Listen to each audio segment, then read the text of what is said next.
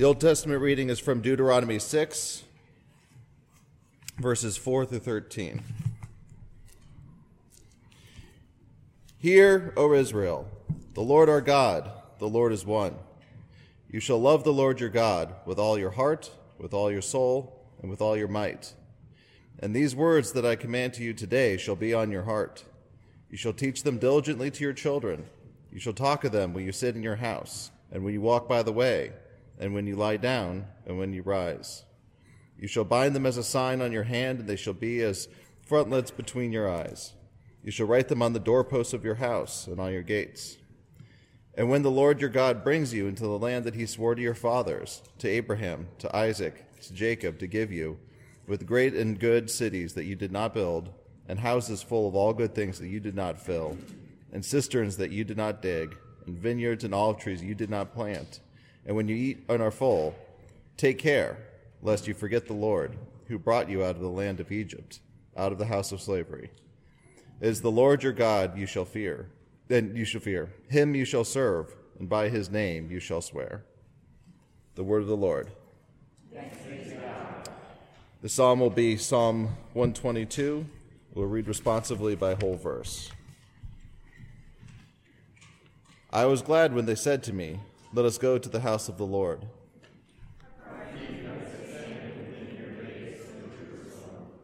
Jerusalem, built as a city that is bound firmly together. To which we cry to us, cry to the Lord, as was the tree of Israel, to give thanks to the name of the Lord. The thrones for judgment were set, the thrones of the house of David. Pray for the peace of Jerusalem. May they be secure from blood. Peace be within your walls, and security within your towers.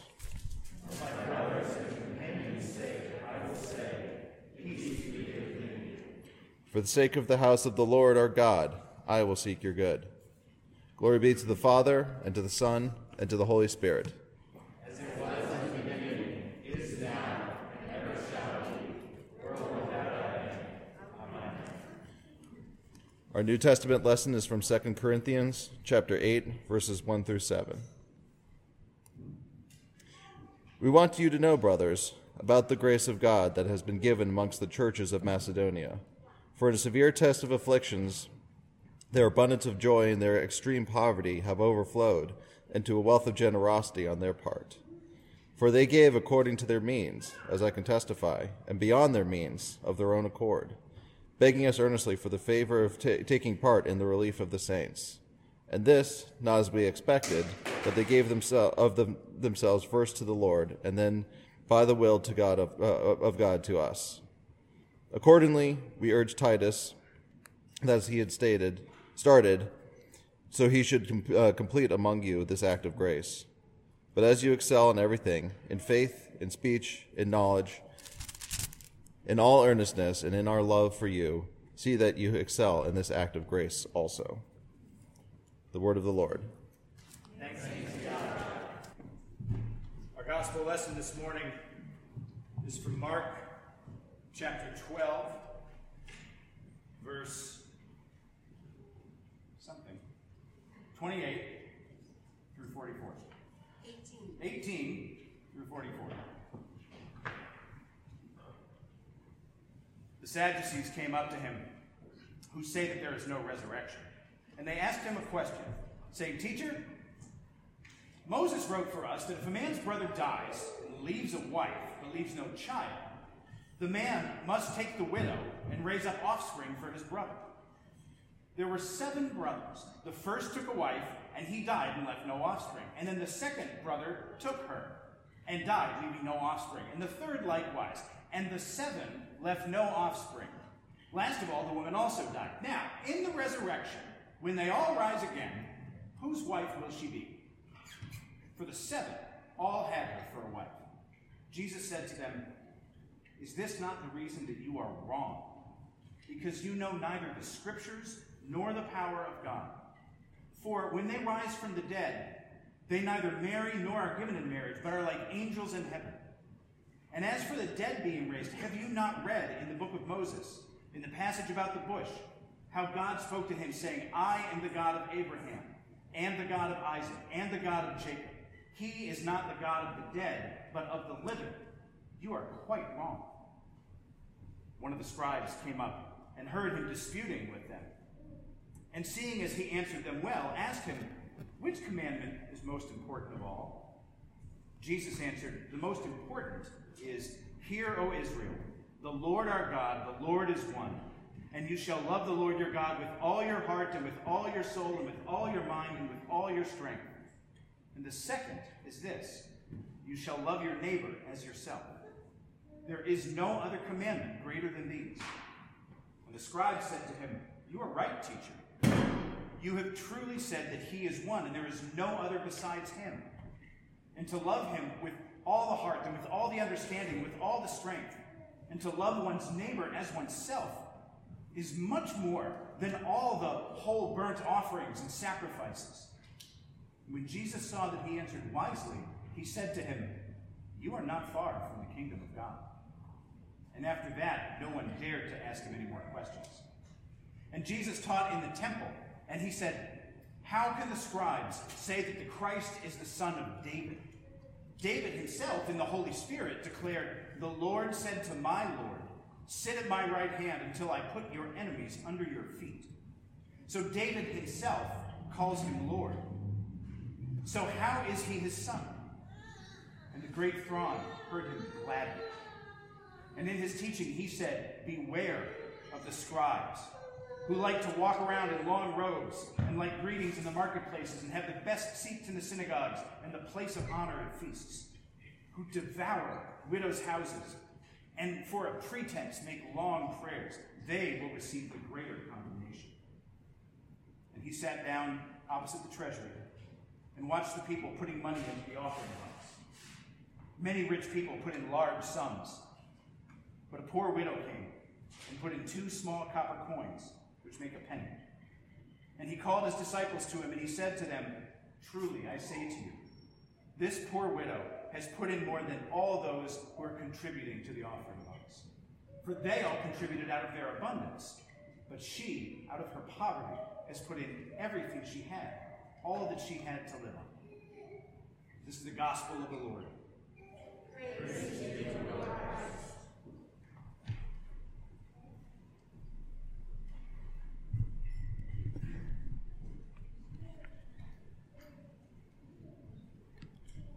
So in the first half of Mark, Jesus told people over and over not to talk about who he was. And now, as he continues to move closer to the cross, he continues to engage with the influential leaders around him about who the Messiah is. And he also talks about what devotion to this Messiah looks like. Let me pray as we open God's word. Father, we thank you today for the gift of Scripture. We thank you that these words of yours were written down and recorded. We thank you that they've been preserved for us, and we ask that you would use them by your power to transform our hearts and our minds and our actions. In Christ's name, amen. So this is one of the very few passages where Jesus talks to the Sadducees. And the Sadducees were one of 2 kind of religious political groups that held influence in Israel at the time. We don't know nearly as much about them as we do who the Pharisees were. And both of these groups seem to advocate both personal piety and kind of corporate fidelity to God's commandments. The Pharisees were more involved with the synagogue system that was spread around the outskirts of Israel. That's why we see them more in the Gospels, because so much of the Gospels takes place up in the north in Galilee. The Sadducees were more concentrated in Jerusalem. They were the elites of the day. They wanted to be among the influential, the power brokers. And so they congregated in the seat of power in Jerusalem. If you just skim through the Gospels, it's very easy to see the Pharisees as nothing more than a group of legalistic religious authorities. But they really weren't. I mean, they were, but that's not all they were. It's actually better to see the Pharisees and the Sadducees as political parties almost, rather than kind of church governance. And the big difference between these two groups is how they viewed the Old Testament. The Pharisees saw all of the Old Testament as authoritative and God's word. But the Sadducees only read the Torah, the first 5 books of the Bible. And so they had a very different view on the idea of resurrection. And this is key to Jesus' time with them in the temple before the cross. Because at that time, there were a lot of Jews in Israel who believed in the idea of resurrection. There was, in John chapter 11, when Lazarus has died, and Jesus goes to the home of Mary and Martha and Lazarus, Jesus says to her, he's talking about the death of Lazarus, and Mary says, I believe that my brother will rise again on the last day. And this was a very common thing at the time. A lot of Jews believed in the last day, the day of the Lord. They had read Isaiah 25 about how on the day of the Lord, God's faithful people will feast together with him on his holy mountain. They had read Daniel chapter 12, verse 2, which says, many of those who lie asleep in the dust of the earth shall awake, some to everlasting life, and some to shame and everlasting contempt. So this was not an uncommon belief. But the Sadducees didn't believe it, because the Sadducees only looked at the first 5 books of the Bible, and the hints of the resurrection aren't really found there. And so this is another group of people that wants to test Jesus, that wants to poke at him, that wants to kind of see what his bona fides are in comparison to their own beliefs. They wanted to hear what his thoughts on doctrine were. And they put him to the test with an absolutely ridiculous question. In the Torah, the 5 books that they read, there are provisions made for something called levirate marriage, where if a man and a woman marry and they die and have no kids, the man's brother is supposed to marry that woman so that she can keep her inheritance, so that she isn't left destitute, so that any children that she ends up having actually will inherit from the first husband's estate. And this may sound very strange to our modern ears, but this provision that was laid out in the Torah is actually a mercy of God as a way of protecting and valuing women at a time when single women, especially a widow, didn't have a whole lot of property rights or security. So the Sadducees are talking to Jesus about this resurrection that they keep hearing about and they don't believe in. And Jesus says to them, they ask him a question, and instead of answering it, he just looks at them and he says, you are so very wrong. But he doesn't tell them exactly how they're wrong.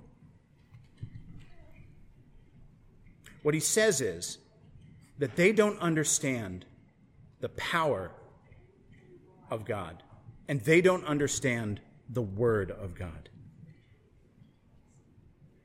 He says that the Scriptures, this is the same thing as when he will talk to people and say, you have searched the whole Scriptures to try to find life there, but you don't understand that all of the Scriptures talk about me.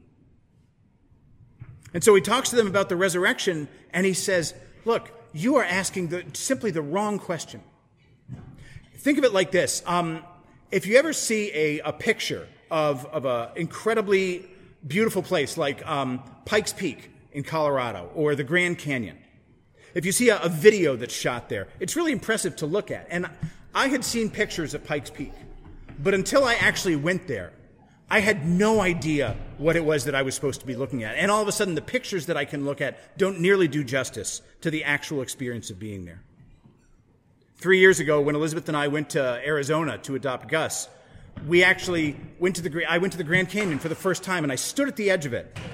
And until that moment, all the movies that I'd seen of it, all the pictures that I'd seen, I had no idea just how amazing it actually was. It couldn't be put into words.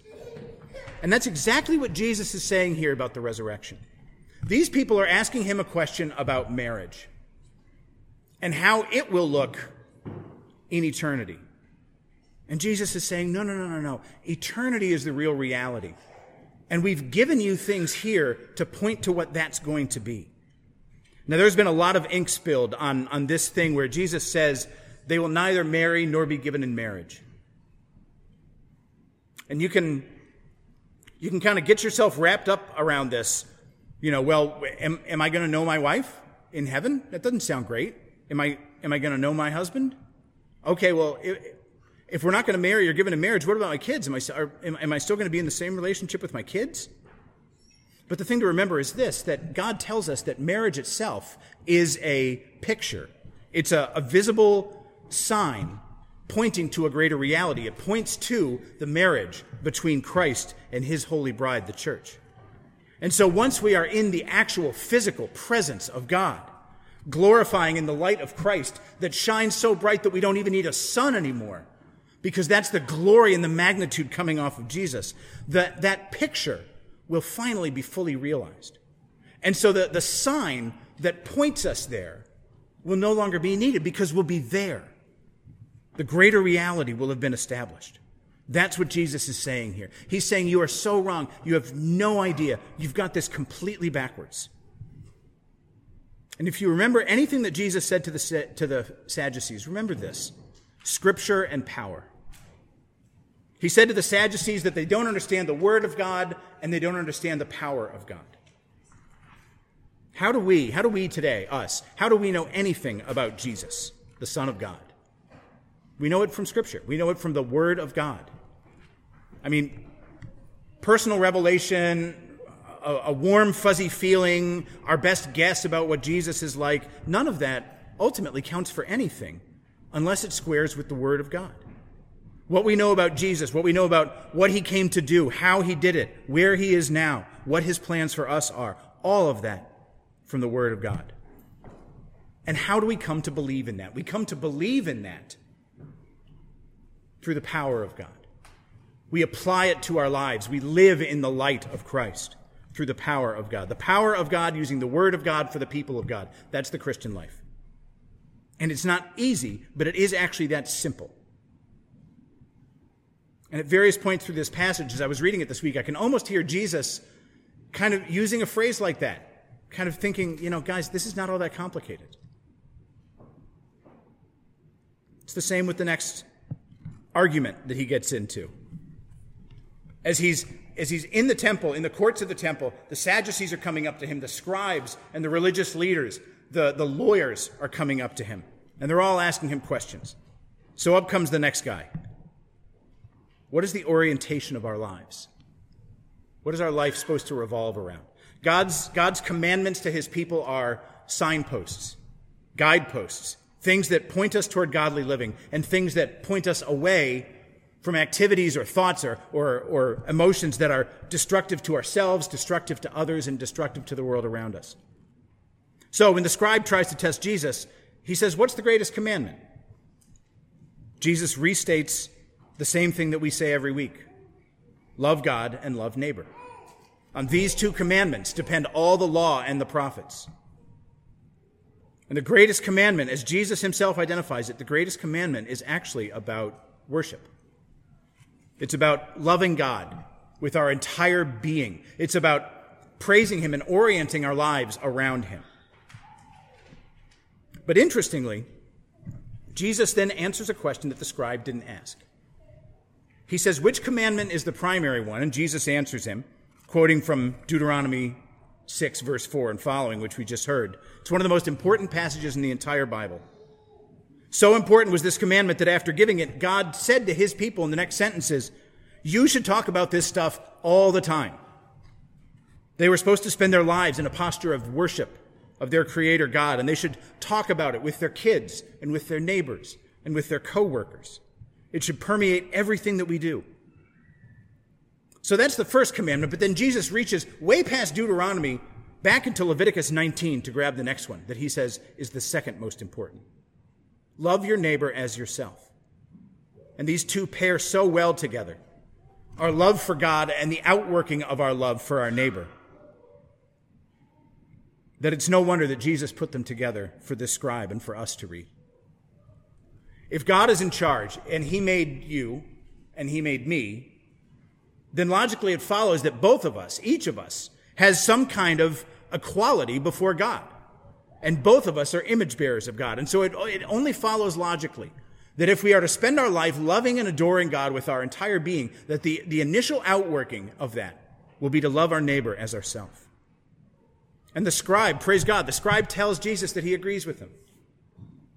And then the scribe makes his own application.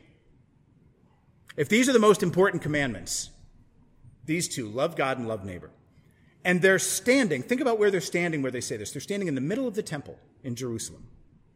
The sacrificial system of the temple that they are standing in the midst of is simply not the most important thing in their life.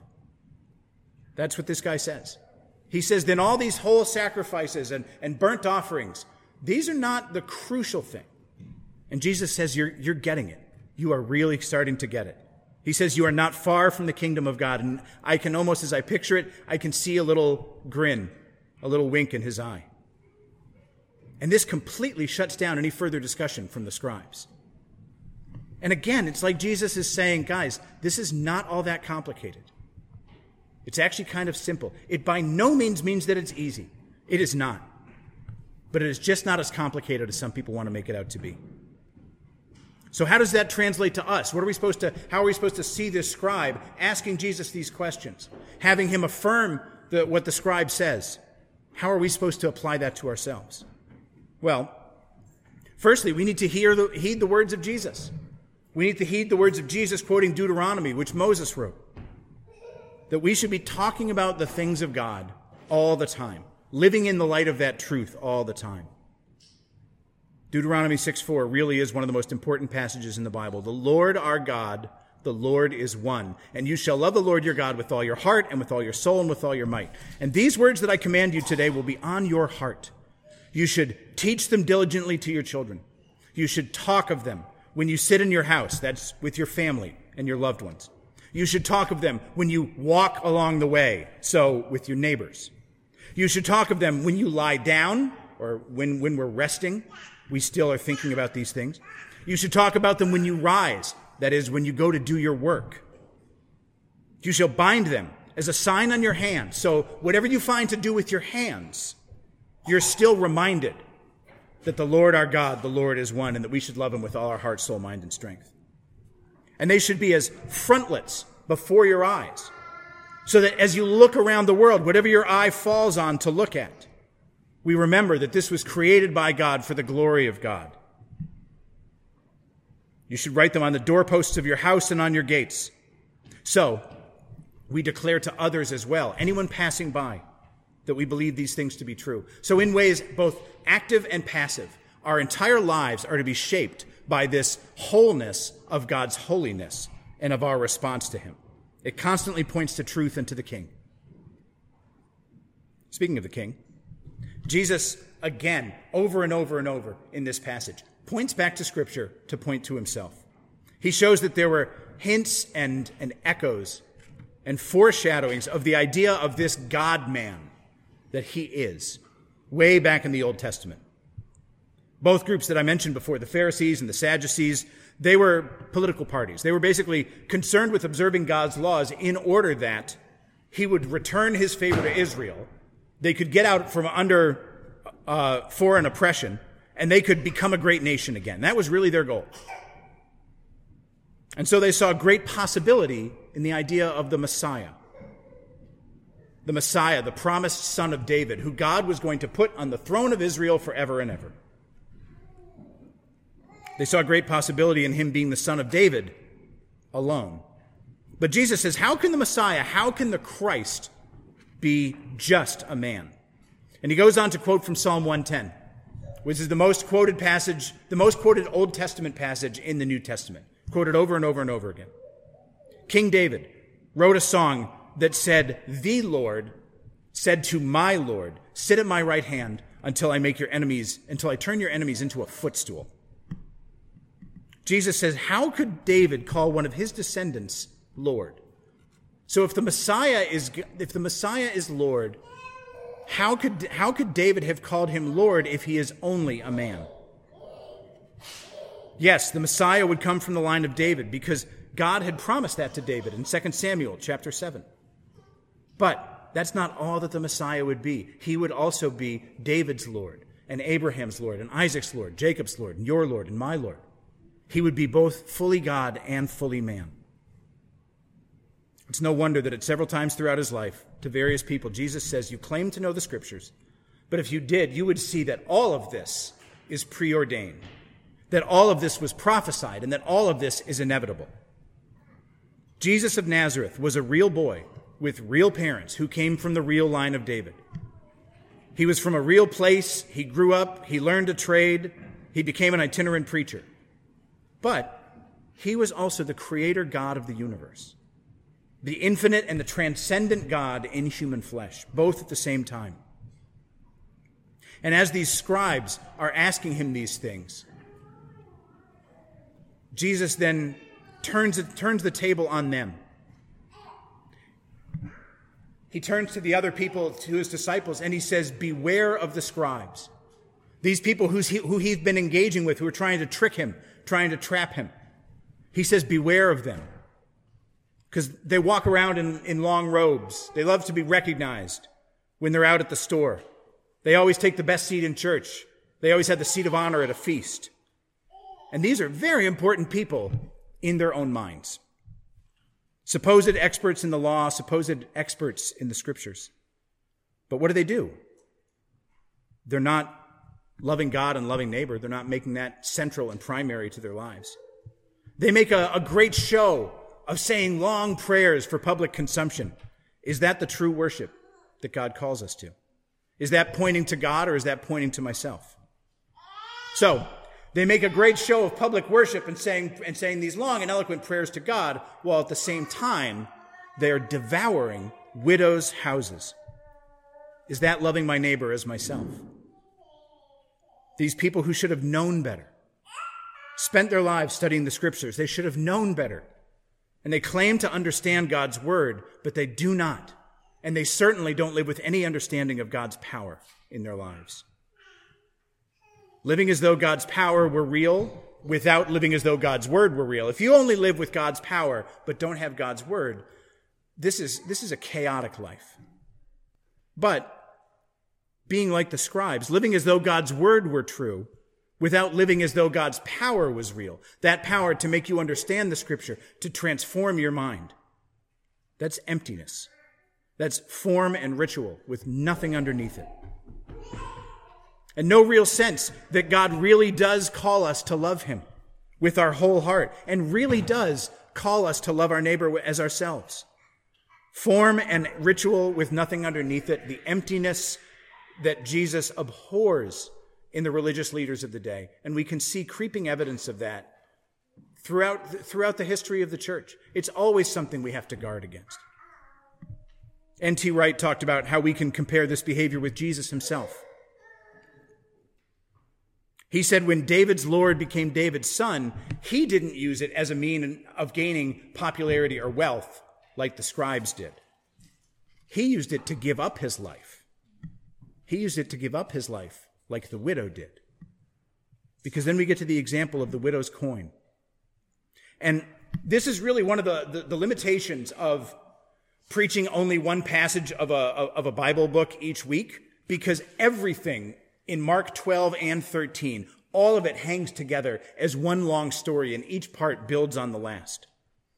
That's why we're doing Mark in such huge chunks every week for the last 11 weeks. Because each part of the little narratives that Mark gives us builds on the last thing. But we can't do Mark 12 and 13 together, because that would be an hour and 20-minute sermon, and we'd be here well past lunch. But it's also why I've been encouraging you to read Mark all the way through in one sitting. Because everything that Jesus was talking about with the scribes, pointing back to himself in Scripture, talking about how God would have us live, showing that he was actually the king, that's all wrapped up in the idea of the widow's coin and then what comes next, which we'll get to next week. So, the culmination of this section, the hinge between the scribes and the Sadducees, and talking about the temple next week, the idea of the widow's coin. A widow would have very little security of her own, would be dependent on others, and dependent on whatever stability she had from whatever little money that she had. Remember Jesus talking bad about the scribes, how they devour widows' houses, how they are preying on the powerless. And so this widow comes to the temple, the place where worship happens, where sacrifices are brought. One of the ways that the people of God live out the teaching of Deuteronomy 6, to always keep the truth of God in front of their eyes and to keep it bound on their hands as she's holding these coins. The rich would come to the temple, to the offering box, and give abundantly, and they'd make a great show of giving. But this widow literally came and gave 2 copper coins, and it's called a lepton, or 2 lepta. And there's an expert in ancient currency who said that the lepton is probably the lowest denomination coin ever struck by any nation at any point in history. It was, for all intents and purposes, for our purposes today, it was almost worthless. An expert in the market economy of the 1st and 2nd century thinks that 2 leptons, if they hit the price in the market just right, 2 leptons would have been about enough to buy 3 grapes. And it's all this woman had. And yet she gave it all. So, when you look at this, and if you read ahead to Mark 13, are we supposed to look at this idea of this woman coming and giving everything that she has in the temple? Are we supposed to look at this as Jesus pointing this out and us thinking we need to go and do likewise? This is a good example for us to follow. Or are we supposed to look at it and say, what a broken and predatory system of religion the temple had become? That they would prey on a poor widow and take the last of her money, leaving her starving and destitute, rather than doing the opposite, rather than caring for her, bringing her in, providing for her. Which of those 2 things are we supposed to think? It's probably both. And we know that because in the 2 Corinthians passage today, Paul, holding up the people of Macedonia as being so godly and so filled with zeal for Christ and for his church that they gave out of their own poverty to the mission of the church. And that's a lot of the same language is echoed here in Mark. And so I think that it is supposed to be an example for us. But I also think that it is pointing to exactly what Jesus was railing about with the scribes, about how they're preying on widows, they're preying on the destitute, the vulnerable, the marginalized. That the temple system was broken. This woman who gave everything that she had, I think more than anything else is supposed to remind us of Christ. Jesus, the God-man, who was incarnate, transcendent God made flesh, gave everything that he had for the sake of the kingdom. This widow, she gave it all. She had nothing left. Jesus gave it all. He had nothing left. Jesus suffered the wrath of God for all the sins of his people, past, present, and future. Billions upon billions of people. How many billions of people? The punishment for all of that sin poured out on one man at one time. And the utter separation from God that brought. Being completely forsaken on the cross. As we move closer to Good Friday, as we move closer to the cross, we start to see more clearly the depth of the devotion that Christ showed to his people, to his bride, the church. And the sacrificial system of the temple, the way that God's people had worshiped in Jerusalem for 1,000 years, that was all about to fall away and change forever. But what was coming next? Christ crucified and resurrected, the true and final temple. What was coming next was much like the idea of marriage not continuing into heaven. Because what was coming next in heaven is so much better than anything that we can imagine that we don't have any categories for it. What was coming next for the people of God, where the true and final temple was about to be revealed? Christ died and resurrected, united to each of his people through the power of the Holy Spirit.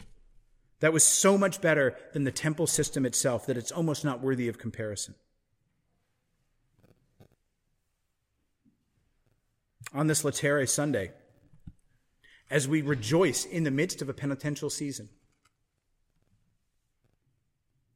let us remember the sacrifice that Christ made for us and how incomprehensibly deep the Father's love is for us, that he would send his only Son. That's a simple message that you can tell to a child. It's simple, but it wasn't easy. It was the singular defining event of human history. And as we go closer to the cross, as we go closer to Good Friday and then to Easter Sunday, I would urge you to just rest in the joy that comes from knowing how much the Father loves us, and to act out of that love.